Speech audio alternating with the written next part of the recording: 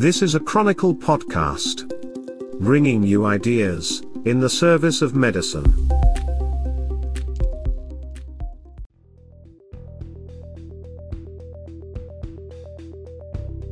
From the Chronicle podcast system, this is Vender on Psoriasis, with Dr. Ron Vender.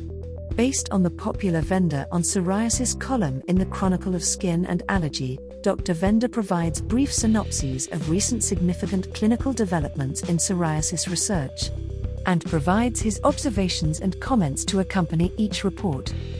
In each episode, Dr. Vender will answer questions and offer his expert observations and anecdotes on treating this chronic disease. If you have a question for him, or want to be in touch at any time, just send an email to vender@chronicle.org. That's VNDER@chronicle.org. And, if you attach a voice clip, we might even use your question on an upcoming episode. Support for this podcast comes from Sun Pharma Canada. Sun Pharma is a world leader in specialty therapeutics and is now positioned to be an even larger contributor to the Canadian dermatology landscape. Learn more at www.sunpharma.com. And now, here's Jeremy Visser. From the labs to trials to your office, here comes Dr. Vender on psoriasis. Don't they use that, but do try this. It's Dr. Vender on psoriasis. Dr. Vender on psoriasis. Welcome back. I'm Jeremy Visser of the Chronicle of Skin and Allergy. You're listening to the Vender on Psoriasis podcast with Dr. Ron Vender. In our 12th episode, Dr. Vender will be talking about patient satisfaction for brodalumab, paradoxical eczema in psoriasis patients on biologics, and real-world blood screening. And just like that, we're at the end of another season. Any words for our listeners before we get started, Dr. Vender?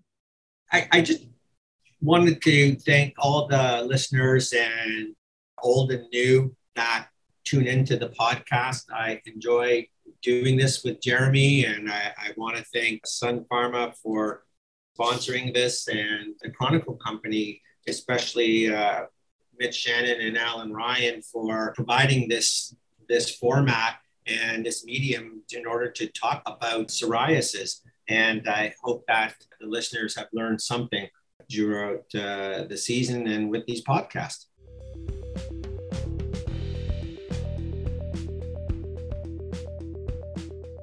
Our first study for today looks at brodalumab and patient satisfaction for plaque psoriasis patients. What are your thoughts on this study, Dr. Vender? Well, brodalumab was the third anti-IL-17 inhibitor that came to market after secukinumab and ixekizumab. But it is one of the first ones that were studied even prior to secukinumab and ixekizumab studies. And it's different. It's a receptor antagonist, so it's not a true monoclonal antibody. And it is dosed very, very easily every 2 weeks.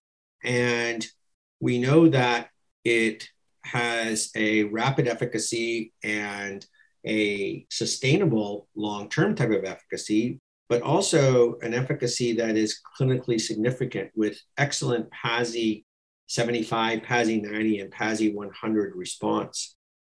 This study looked at sort of the patient-reported outcomes. So one would expect that if the patient's skin is better and their symptoms have improved with respect to skin pain and reduction of skin itch, that their quality of life improves. And this was shown in this study. This was just a smaller group of 75 patients. And of course, since the PASI and BSA reduced quickly over 12 weeks and then maintained over 48 weeks, the patients were very satisfied with the treatments, and over 90% had a better quality of life and noted that their skin was better and their symptoms had reduced. I think that this is a very good study to show that as the skin improves, the patient's quality of life improves as well. This was a Japanese study, and the goal was not looking at a PASI response like a PASI 75 or 90, even though that we know brodalumab has this great efficacy.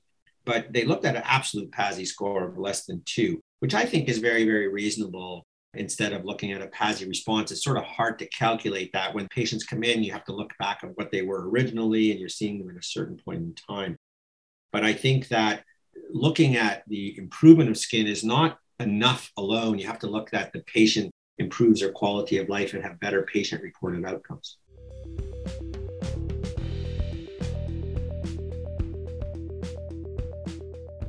Our next study looks at paradoxical eczema in psoriasis patients receiving biologics. What did you take away from this study, Dr. Vender? So thank you very much, Jeremy. This is a new concept that has been seen. They're mostly with anti-IL-17 blockers, of which the pathway sort of changes. And as the interleukin 17 is suppressed, or the inflammatory cytokines that cause psoriasis are suppressed by, let's say, a biologic, the pathways sort of change. And you may have an increase of interferon as well. We had seen some paradoxical psoriasis that occurs in patients on, let's say, TNF inhibitors used for inflammatory bowel disease or even with arthritis.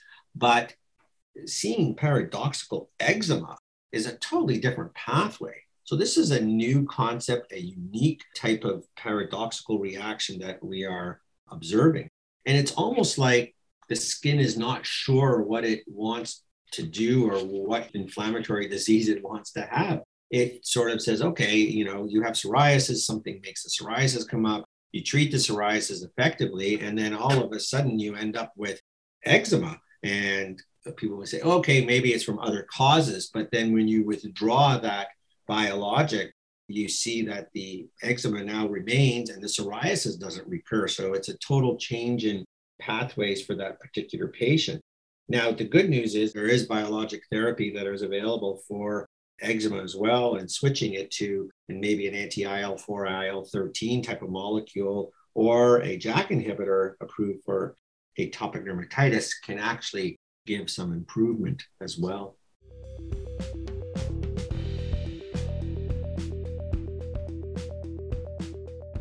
Our last study looks at real-world blood screening before initiation of biologics for psoriasis patients.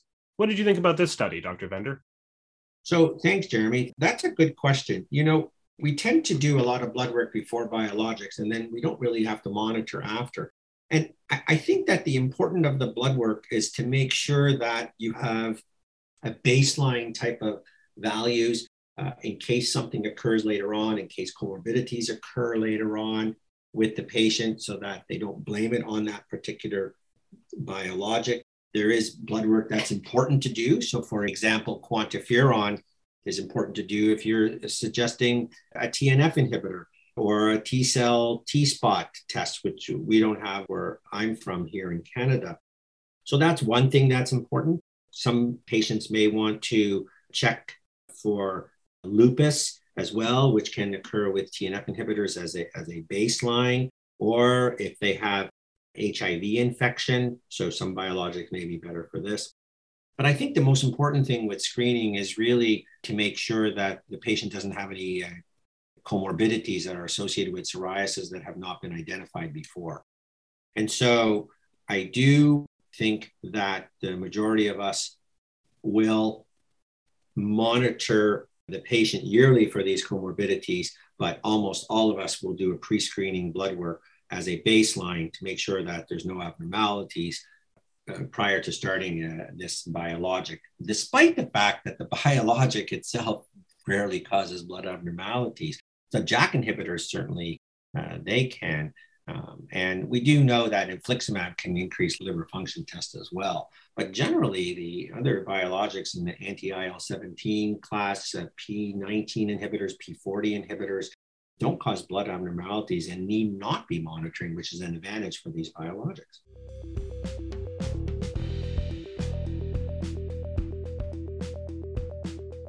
Our first listener question for today comes from Toronto, Ontario.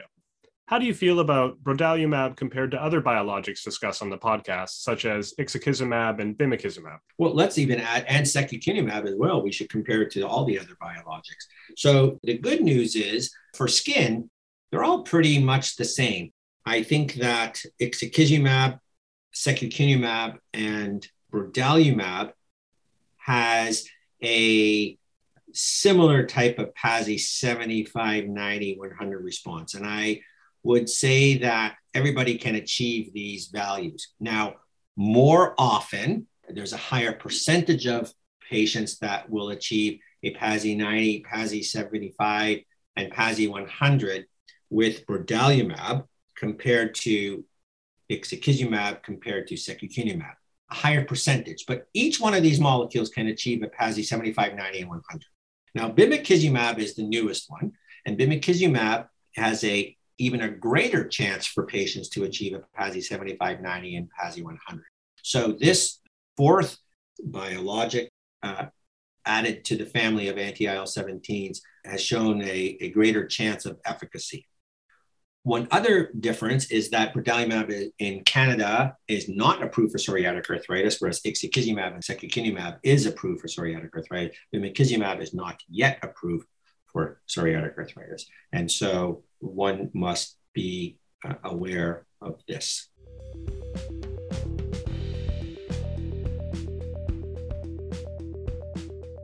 Our next question comes from Newfoundland regarding the second study about paradoxical eczema.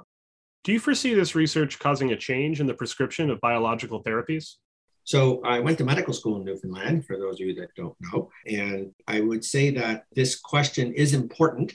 However, I don't foresee that there would be a change in prescription biologic unless it becomes almost like an epidemic, that all of a sudden there seems to be some phenotypic or genetic type of shift that is occurring when using specific biologic X, for example, and we're seeing more paradoxical eczematous response. But this paradoxical eczema is very, very few and far between. I've had 2 patients out of the hundreds of patients that I have on biologics. So I don't think that there's going to be a change in the choices for biologics.